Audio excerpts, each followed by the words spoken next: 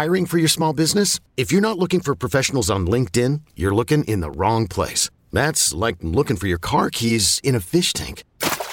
LinkedIn helps you hire professionals you can't find anywhere else, even those who aren't actively searching for a new job but might be open to the perfect role. In a given month, over 70% of LinkedIn users don't even visit other leading job sites. So start looking in the right place. With LinkedIn, you can hire professionals like a professional. Post your free job on linkedin.com/recommend today. I'm Sandra, and I'm just the professional your small business was looking for. But you didn't hire me because you didn't use LinkedIn Jobs. LinkedIn has professionals you can't find anywhere else, including those who aren't actively looking for a new job, but might be open to the perfect role, like me.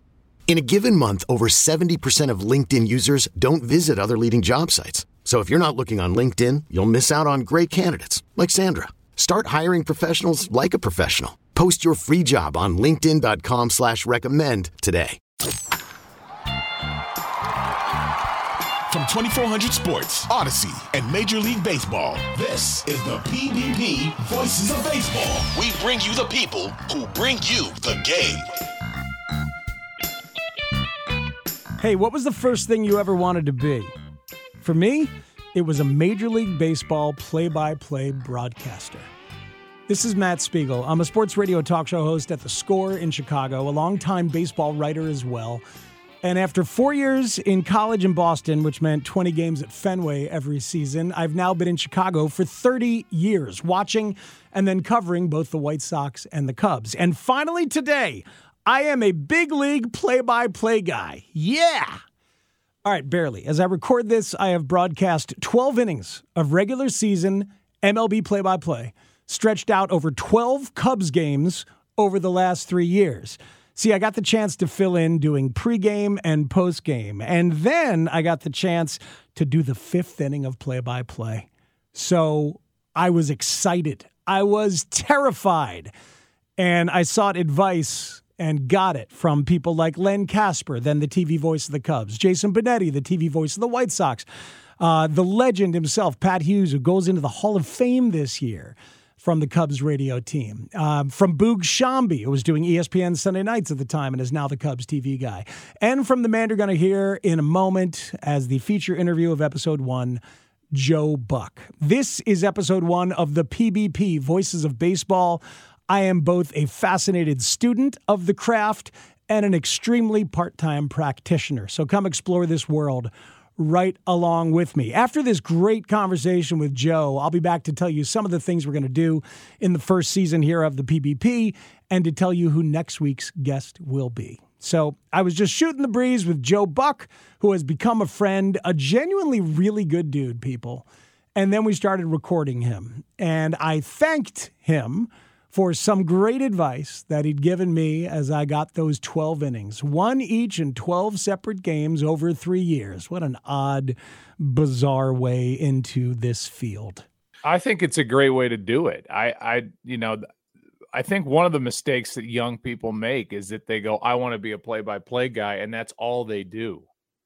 I think you coming at it from somebody who was a radio veteran and somebody who's musical and has abilities other than just calling balls and strikes, you bring something different. I think that's good. When kids tell me or ask me all the time, I want to do what you do. How do I go about it? First of all, I say, get a famous father. And that's a great place to start. And then secondly, don't just do that. It's such a big thing now in college to, when I went to college, which was in the late 80s, this wasn't a thing. Like nobody was doing, telecom didn't really have much to do with doing play-by-play or any of that. But now even at my alma mater at Indiana, they have a studio and they have a major that is in sports broadcast journalism. We didn't have that there. And so I was an English major and I read works, throughout history. And I think I rounded out, now I can't remember any of it, but I think it all went into the soup that is me. And, so many of these kids are just like, that's what I want to do. And that's where they put all their eggs. And so I always thought it was a good thing that you came at it later in life. Well, you just landed on maybe the biggest inspiration for like how I've come to think about the craft of what play-by-play is, from conversations that I've had with you and with our mutual friend Len Casper, because to be great at it, you have to be a great technician and a great entertainer, right? And people come at it from different angles. And absolutely, like the books you've read, the music you love, all those things, it is part of the soup. And people hear that in baseball because there's time to hear that. And that's what makes it magical. Like, where did you start on that scale of technician and entertainer when you were getting your shots to do Cardinals games? Yeah, I came at it from such a different place, only because I joke all the time about nepotism and all that, but it's a real thing. It's not like my dad was running the Cardinals in the broadcast and said, I'm hiring my son today, but I was around it my entire life. So when I was lucky in that I came into my dad's life when he had ascended. Harry Carey had left St. Louis. He had ascended to the number one chair, so to speak. Mm-hmm. And his career was about to take off, and he had 6 kids previously with another wife. And I don't know that he was as hands-on with them as he was with me. He wanted me around. So I was on the Cardinal charter when I was 7. I was in the hotel watching players interact with other players and doing the after the game stuff. And I was in the clubhouse, and I was in the outfield shagging fly balls and playing catch. I was just immersed in all of that. So I think I tapped into a lot of that, and I was so lucky to have all of that. I didn't realize it so much at the time, but did you sit with a scorecard next to him as he was using a scorecard? Did he ever have to teach you to keep score? Did you watch it and pick it up? It's funny. I've never thought of how I learned to keep score, but I kept score the same way he did. Keeping score, as you know, and there have been many specials on it, is a very personal thing. There's no right way to do it. It's just a way that makes you remember what happened. So I keep score. And, like a single for me is a line straight down with a line across, like a cross almost. And a double is 2 lines, and a triple is 3 lines, and a home run is a square with a X in it. And I never kept balls and strikes. I didn't go down that rabbit hole. I could kind of remember, if somebody was set up and hit an 0-2 pitch for a home run or whatever. But, I have one of these ridiculous I don't know if this is, I don't know. It's a multicolored Bic pen, like the old school things that we had when we were back in school. Dude, I have them now. I use them now. And it inspired a question that I'm going to ask everybody on this podcast. The one item that you absolutely have to have, which could be a good luck charm, or it could be, a talisman, or it could be some specific item that you absolutely need. The 4-color Bic pen, when I was lucky enough to sit above you and AJ Przinsky a couple years ago at Wrigley and watch you guys doing a game, which was just so fascinating and instructive. The 4-color pen, I was like, oh my God, that makes all the sense in the world. So it's a great tool. I don't know why it's not I don't know why it's not more used than it is, because to me, like, I use it all over my football boards too. To me, when my eyes see something red, that's important. When my eyes see something blue, it's kind of more of the straight line information and the basics. And then when my eyes see something green, it's kind of coming off the side. I don't use the black ink. That's the one I don't go to unless the blue runs out. Then black becomes blue, or blue becomes black. But the green is kind of more the coloring. But that's how I did it for baseball. Red was strikeout, green was walk, blue was just the garden variety, single, double, triple, whatever, the lineup. It's just a quick, there it is. It's just a quick way to look down and just gather in, the so-and-so has 8 strikeouts and 2 walks through 5 innings. It's easy to look down and see it.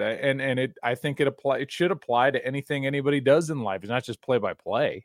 You mentioned, is it football? That's the game with the board that's in the back of some bars where, like, people, you're flipping your guys, right? With the little, right? Yeah, foosball. that's foosball. Got it. I do football. Oh. Football as opposed to foosball. I will one day be familiar. I think it's pretty funny that like episode 1 of the PBP is starting with a guy who just left baseball. You know what I mean? I think it's Yeah. I like that. World Series from 96 to 2021 left at the pinnacle. Joe Buck. I mean, that's some epic stuff. That's Elway. That's Elway walking off after 2 Super Bowl but nobody wins. cares. It's like I did my thing. We care here. We care here. That's what this is about. No, they really don't. And you realize, you think, when you leave, oh my God, the whole sport's going to crumble and nobody's ever going to watch. And it's like, it just goes on. Nobody cares. Yeah, they're okay. Do you think you'll ever do baseball again? Do you want to? Yeah, I think I will. I've never said that before, but I just feel like I'm 53, basically 54. I think it's too early to say nevers at this point in my life. So I think at some point I'll get the itch again. But it's not going to be, it would be local, if doing a handful of games in St. Louis, doing a handful of games if we move to Denver, doing a handful of games in Minnesota, who knows? But it's not going to be, hey, welcome to the World Series. This is my 25th. I'm done with that. That's enough. Well, it's kind of beautiful to think about it like that way, like in your dotage, having another go at the local companion lifestyle that is, the play-by-play guy. I mean, you did Cardinals games all the way up and through 2008. And I know like the workload dwindled as the national workload got bigger, but right. You must have had a bunch of seasons where you were doing 140, 150 games, like where you were the dude. And it's a totally different job, yes. I think. I mean, it's in many ways more fun. The national stuff is more prestigious and it's bigger and it comes with more money and it comes with more pressure. But the local guy is there representing the fan. You're there like, I just remember my dad's thing. It was always 2 on and nobody out. We need a triple play. You don't say that when you're doing the we means John Smoltz and me. We means those of us at Fox. That there is no we in national broadcasting. That's the hard part because everybody in Chicago is like, first of all, I'm from St. Louis. Secondly, it's like, oh, well, why do you just get excited? Why, whoever, somebody from Cleveland. I can't remember anybody who played for Cleveland back in the day. Oh, I remember the moment where Kipnis you or and somebody. The moment where you and I dialed in on this, I think was when Dodgers fans thought you wanted to marry Schwarber or something. And like Cubs fans thought you wanted to marry Kershaw. No, that's it. And they were going against fans, each other. Royals fans thought that I wanted to marry Madison Bumgarner. And because one fan base doesn't want to hear how great somebody from the other side is. Yes. So Schwarber, to me, basically not playing all year and then showing up and having this unbelievable presence in a lineup in a World Series, that's a big deal. That's hard to do. Yes. And Bumgarner back in the day threw 50 plus innings in the postseason and on like 1 minute's rest, worked. I don't know how many innings did he pitch? 5, 6 innings in Game 7 of a World Series on the road and won the thing. I mean, I want to go back to 2001 and listen to you talking about Randy Johnson and Schilling. It's like, you think about, you're celebrating greatness. So I get it. That's your job. I mean, if there's ever a we, it's like, man, we should really appreciate how good this player is playing at the most important time. That's as fans of the game, not I've spent my whole life going to bed in Cubs pajamas. It's all us, none of them. But that's how, so then when you do the local stuff, I was doing the Cardinals forever. Cardinal fans didn't care about the Mets bullpen woes or, who's the hot prospect coming up for, the Pirates or what. They just want to hear about their team. And in some ways that's kind of hurt Major League Baseball's universal appeal, because to me, they are in a spot where, like the Super Bowl, they had 110 million people plus watch that thing. But that was not all Kansas City and Philadelphia fans. Right. These days, I feel like when your team is out, if you're a diehard baseball fan, yeah, you're probably going to check out some of the World Series. But if you're a kind of fan, if you're a fringe fan, I don't know that the Rays fans are totally invested in game 1 of the World Series between the Astros and the Braves. I mean, it's like, this is my village and I'm all in on this, but when that village is gone, I'm doing other stuff. So that they have to fight to get more universal again, which is how I grew up. You just the World Series, it's on, I'm watching. I don't really care who's in it. If my team's in it, great. Whatever. This has nothing to do with play-by-play. But it's it's funny. I want to tap into local broadcaster Joe Buck, because I think the bulk of who I'm going to talk to is going to be those local guys.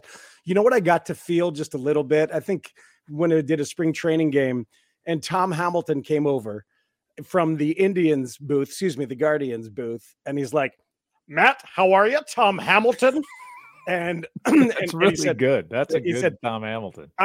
Tell me about your team. Tell me about your ball club. And I've now had this with a bunch of different local broadcasters just for a moment. They don't realize that I'm just some jamoke who's getting a shot.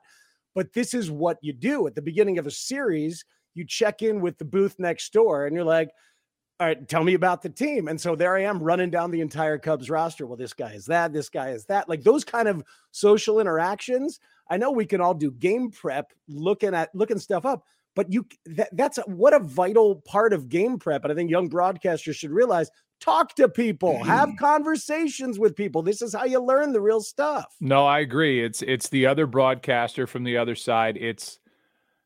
And I don't know how it is anymore, really, post-pandemic. I hope to God it's gone back to the way it was, and I assume it has. I think it has for the most part. But the batting cage time, when guys are hitting and you get a chance to mill around. Now, there's some stadiums like St. Louis, they didn't care. You could stand up and basically lean on the batting cage, and if you got your face close enough to it, you could take a foul ball off your face with the net in between the ball and your face.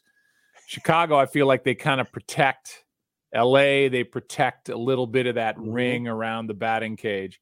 But back in the day when I was doing it, that's when you got the best information. You could talk to the hitting coach of the other team. You could introduce yourself to the kid that's coming up. You could, lay eyes on, in the Cardinals case, Jordan Walker, who's 6'5", 220 and 20 years old. And it's like, good God, the baseball players don't look like that. Like Aaron Judge standing next to him. Yeah. And you can bring that on to the broadcast. Like, I had a chance to visit with Aaron Judge before the game. He's 6'7". I mean, I looked up at him the entire time, and he couldn't be a nicer guy. And here's a 2-2. It's coloring the broadcast and bringing personal knowledge in instead of just what you read on the internet. Let me give you one from the cage. When I was a kid at Emerson in Boston, and I got my first press pass, and I was able to go stand behind the cage, and it was the Tigers. So it's like Mickey Tettleton and Rob Deere, and Jack Clark was on the Red Sox at the time, and Tom Bernansky, these beasts of men. And we're taking BP, and just the ball was flying. And I asked Jack Clark nervously, like, could I talk to you for a minute? And so I'm like standing there, and I'm like, so yeah, that's pretty neat. Like you guys standing around and like hitting home runs and stuff. And Clark looks at me and he goes, "Are we going to do this interview or what?" Oh my God. That's great. I so deserved it. I was completely bemused. I don't know. I mean, I grew up, I have had plenty of interesting interactions around the batting cage in my life. I had one with Ken Griffey Jr.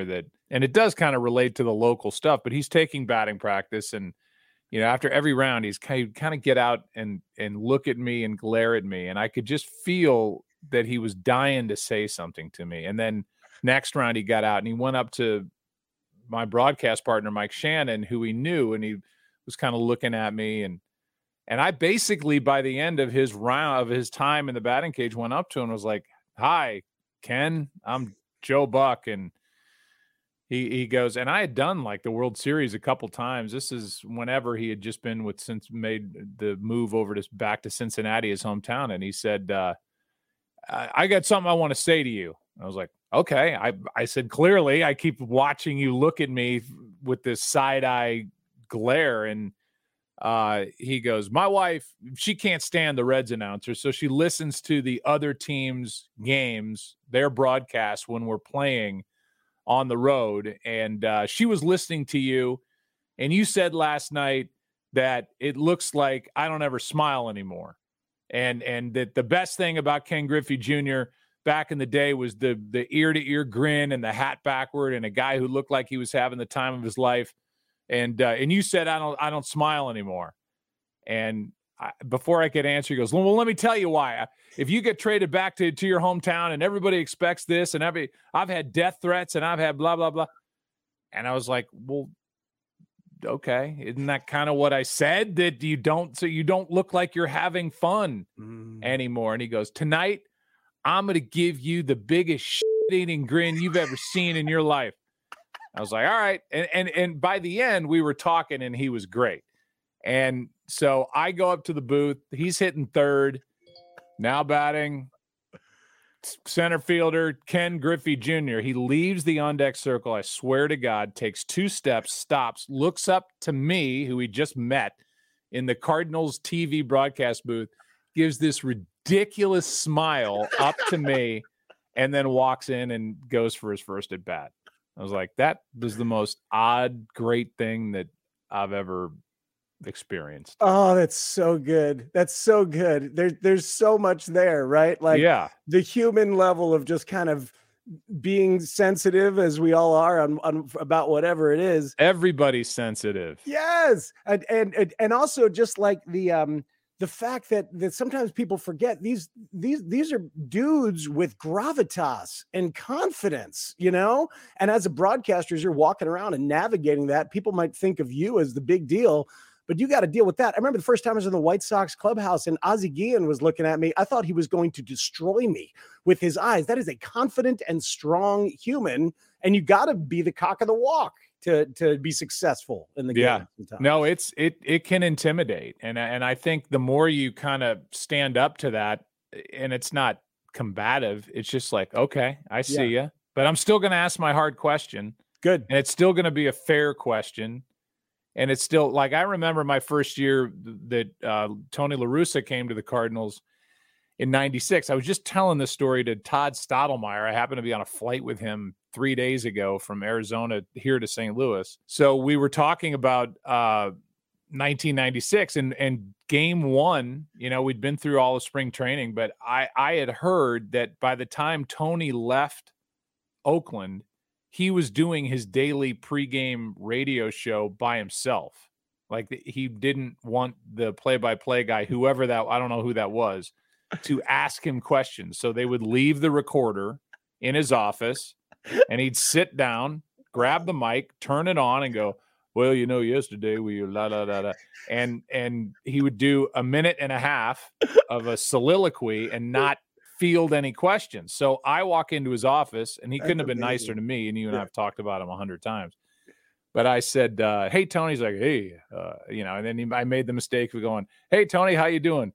I'll tell you at 10 o'clock. It's everything. It was like everything was about the game. But I walk in and I said, I know we're supposed to do this radio show, this daily radio show. Do you want me to ask you questions or do you just want me to hand you the recorder and then I'll just take it back up to the booth and that's respect. You did the research. I don't know. We've never talked about this. I don't know. And he goes, why don't we, I'll let you ask me questions today. We'll see how that goes. And then tomorrow's a new chapter. Like I was on an audition for game one. I was like, hey, Tony, well, spring training's behind us. And now here we are at Shea Stadium playing the Mets. God.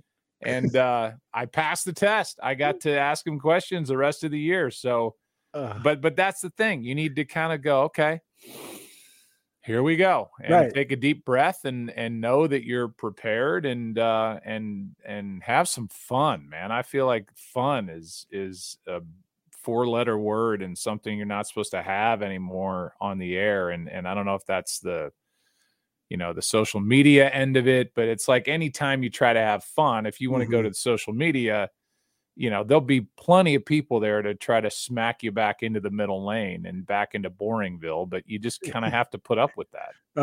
You passed the 1-day contract with Larissa. I love that. All right, a couple broadcast things that I'm going to ask most people on here, but most people are not Joe Buck, so I just kind of like getting the stories too. What is a specific part of your game prep that you have to do? That's something you absolutely have to do for a ball game. And if you don't, you feel like you're not wearing pants. Well, for me, it was always, again, if we're talking about the day to day, if I'm doing the Cardinals day to day, you still have to do your reading. You still have to get up whenever the game is, day game, whatever it is, and read everything you can get your hands on, because you're going to get something's going to seep in, a nugget. You're going to find out something about somebody that you wouldn't have otherwise known. And I feel like if I haven't done that reading, I'm not ready to walk in there and do the game. That to me is more important than even the batting cage stuff. That's kind of that's the meat and potatoes, the batting cage stuff, and the booth stuff with the other play-by-play guy is the icing on the cake.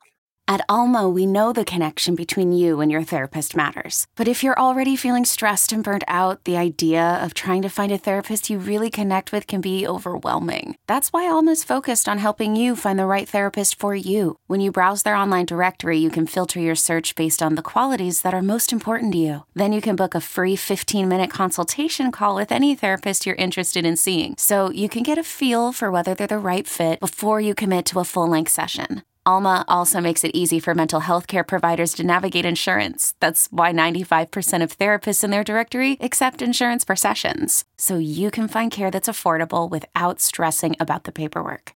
You want to talk to someone, but not just anyone. Alma is there to help you find the right fit. Visit helloalma.com/therapy60 to schedule a free consultation today. That's helloalma.com/therapy60. eBay Motors is here for the ride. Remember when you first saw the potential?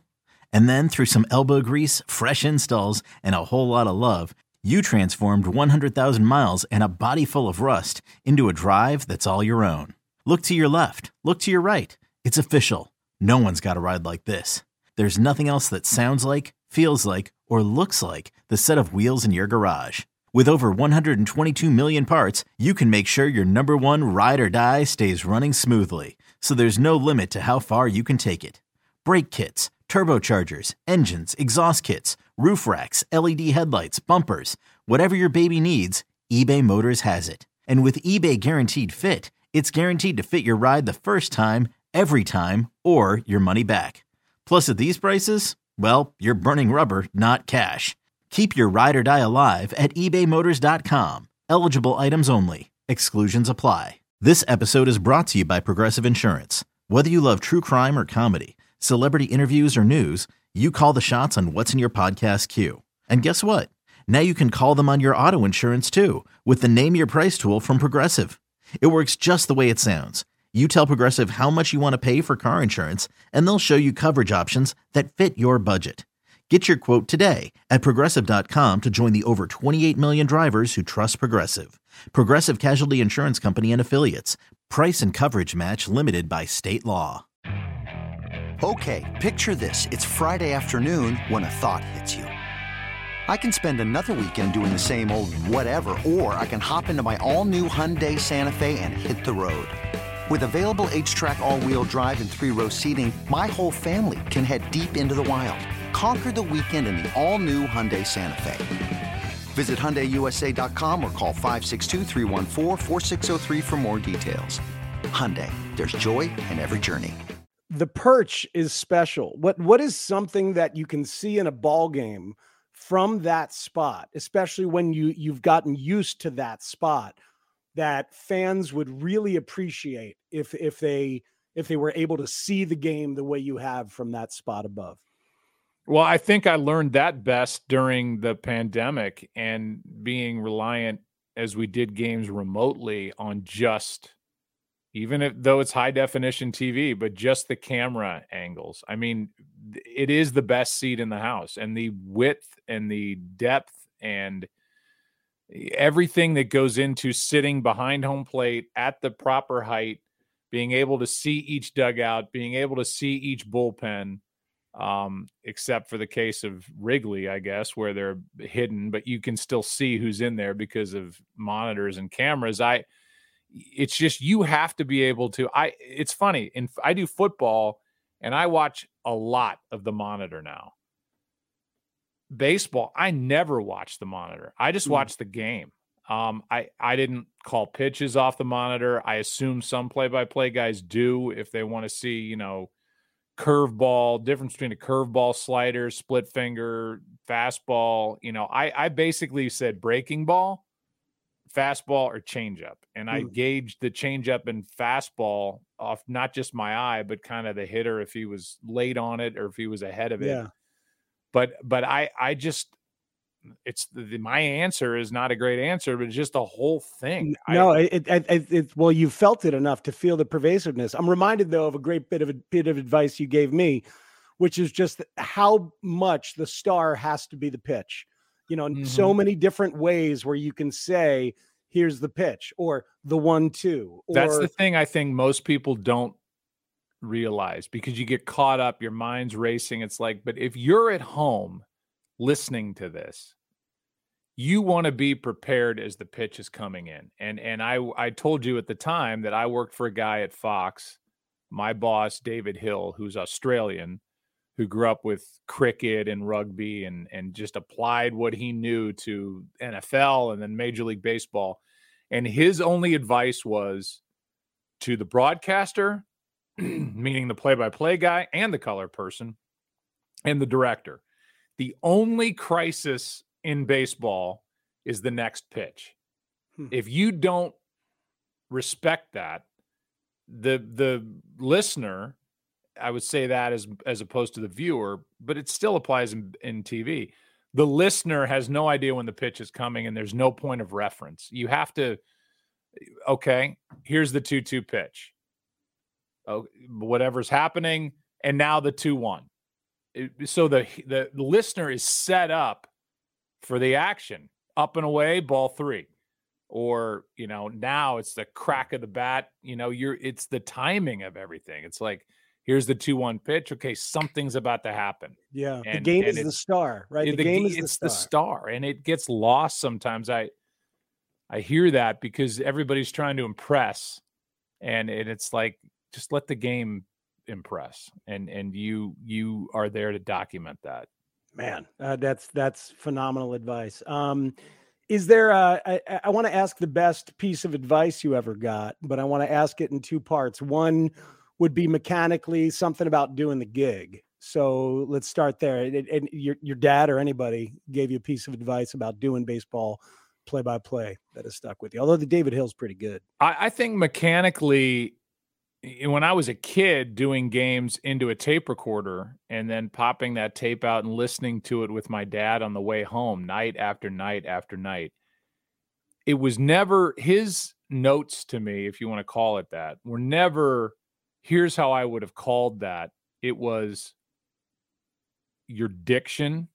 Like it was about, not slurring your words, not getting too fast. You have to, it's not a catcher, it's a catcher. It's, just little things like that. And then finding out if you're describing things the same way over and over and over. Not every ground ball to shortstop is a bouncer to short. Bouncer to second base, second baseman picks it up and throws it out. Bouncer over to third, it's like, it's a slow roller, it's a high chop, it's whatever it is. There are different ways to describe the same type thing. So don't fall into this verbal trap of saying things over and over and over. Change it up. I mean, variety is the spice of life, and it's the spice on a broadcast that I think will drive listeners crazy. And the only way you can find out that you're doing that is to swallow your pride and go back and listen to your own stuff. And it's hard to do sometimes, but you have to self-scout. And I think that it was more that than anything. Like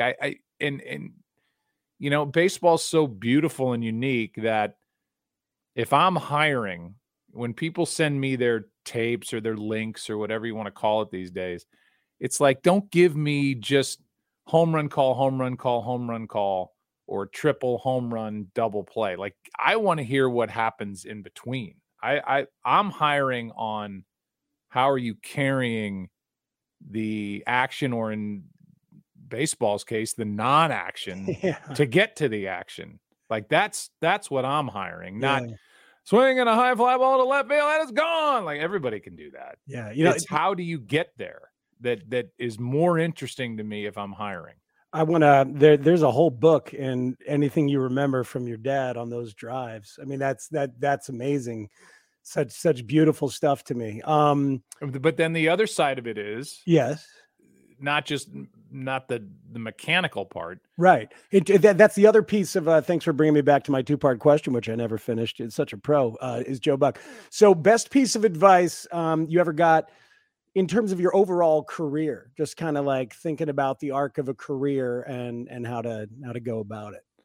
I think the game's pretty easy from where we sit, and to all my dad harped on me, when I was going to AAA my first year in 1989, he's like, look, you've watched big league baseball your entire life. These are not big leaguers, not all of them. Some will be someday. Unless you feel like you could make that play 10 times out of 10 yourself, realize how hard it is. And these guys are down there trying. It's not looking the other way if somebody's basically walking to first base and not hustling or not running unless they're injured. But it's a hard game. And the same applies to umpires too. Like, getting on umpires gets tiring after a while to the listener or to the viewer or fan. I mean, and then, just treat people the right way. I think the best thing I got from being my dad's son was almost feeling apologetic everywhere I went, because I knew I'd been in the minor leagues for 2 years. The lifers in the minor leagues that are like waiting to get a shot.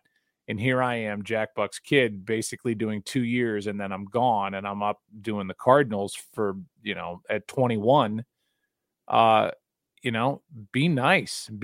And I think I had so much guilt from all that. I was almost overly nice, like talking to everybody I could and making sure they knew I wasn't some asshole that, was somebody's kid that was taking up a spot that could have otherwise gone to somebody that'd been in the minor leagues for 5, 6, 7, 12 years. So if you get hit, the proverbial, if you get hit by a bus going in to the stadium, they're still going to play the game, and they'll find somebody else to call it. They're not going to call the game off. So you better act accordingly.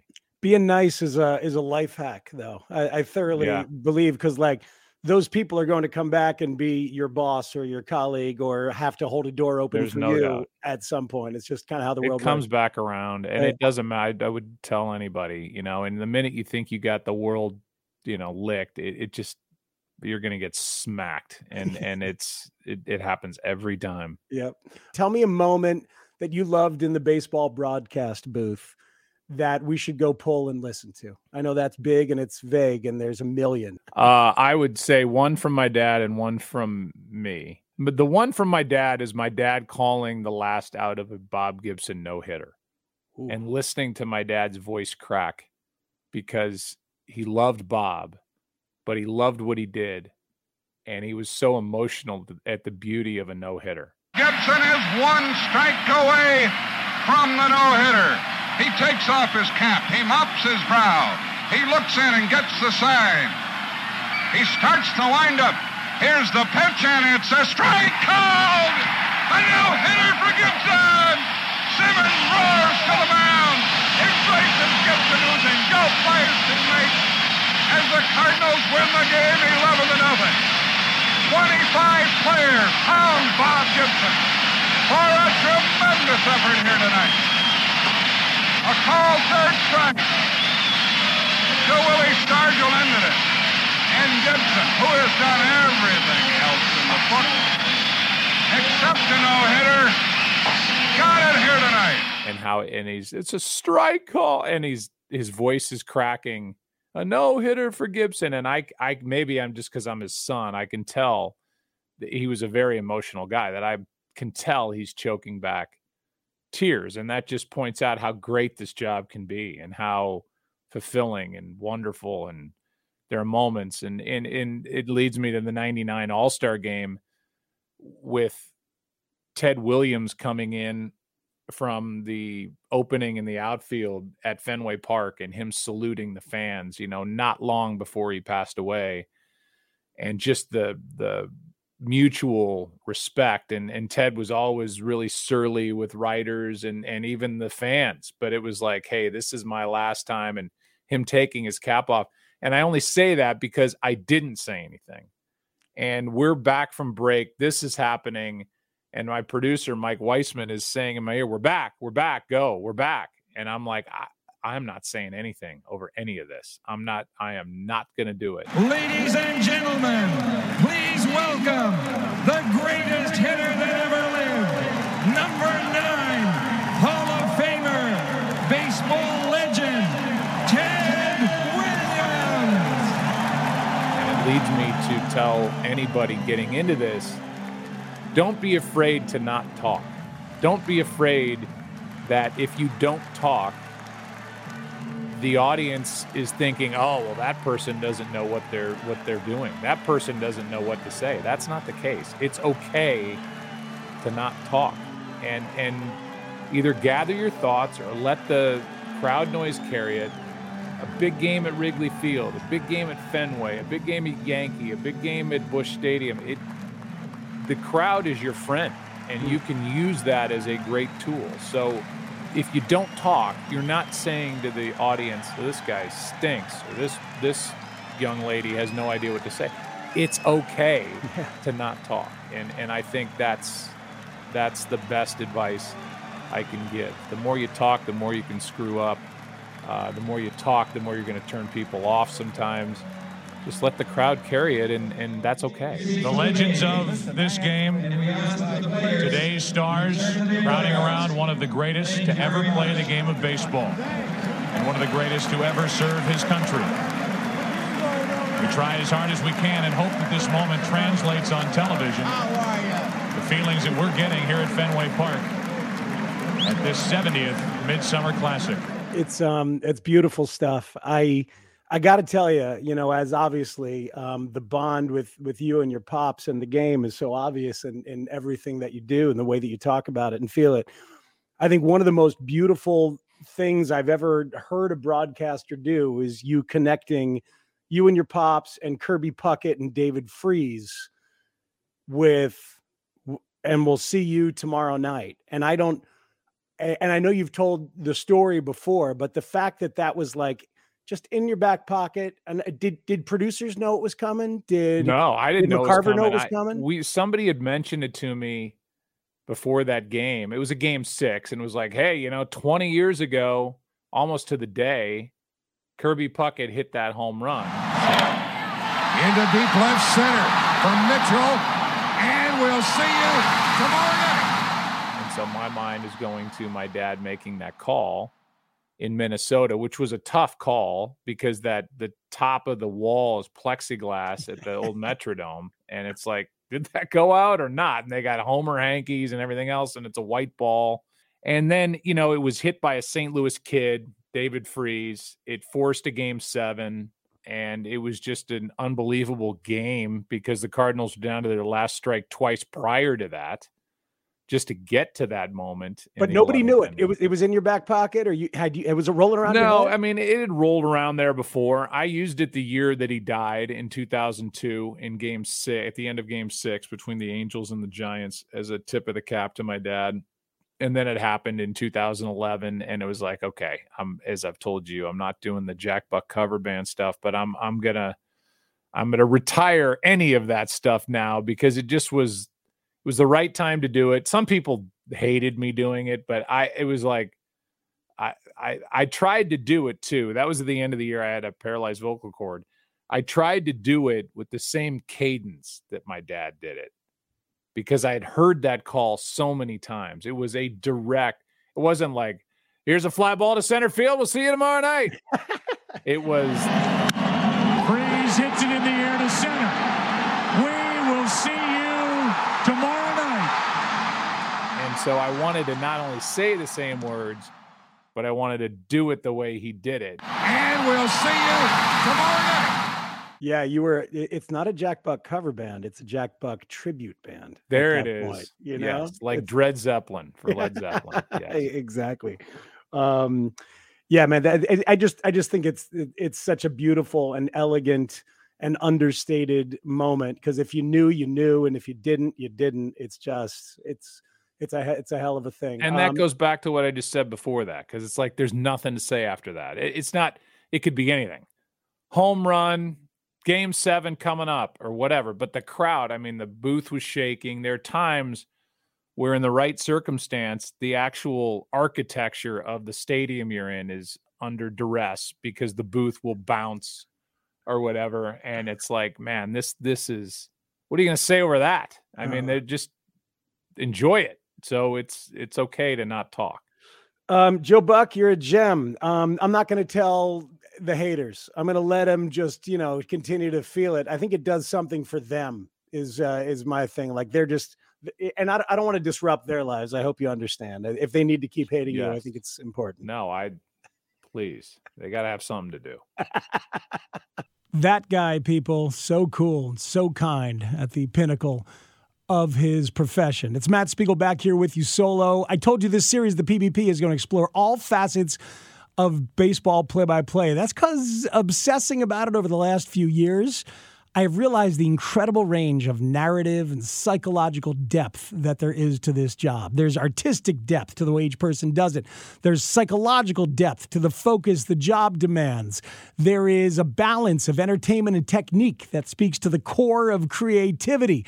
There's generational connectivity through decades that can create a form of immortality. So, look, there's a lot to discuss, and we're going to start exploring it with different people every week. Next week is the great Jason Benetti, one of the absolute best in the business right now, the White Sox TV guy, but also does work for Fox and has worked for Peacock in the past and more.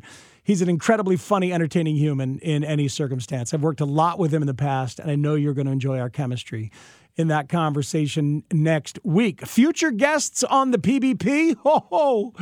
We got some really good ones lined up and more getting scheduled all season long. The plan's to do like 12 to 15 or so here in season 1, stretching through the dog days of August baseball. Lots of good options. My producer is Ryan Porth. Great job, Mr. Ryan, weaving in those play-by-play calls. Looking forward to what you do every week.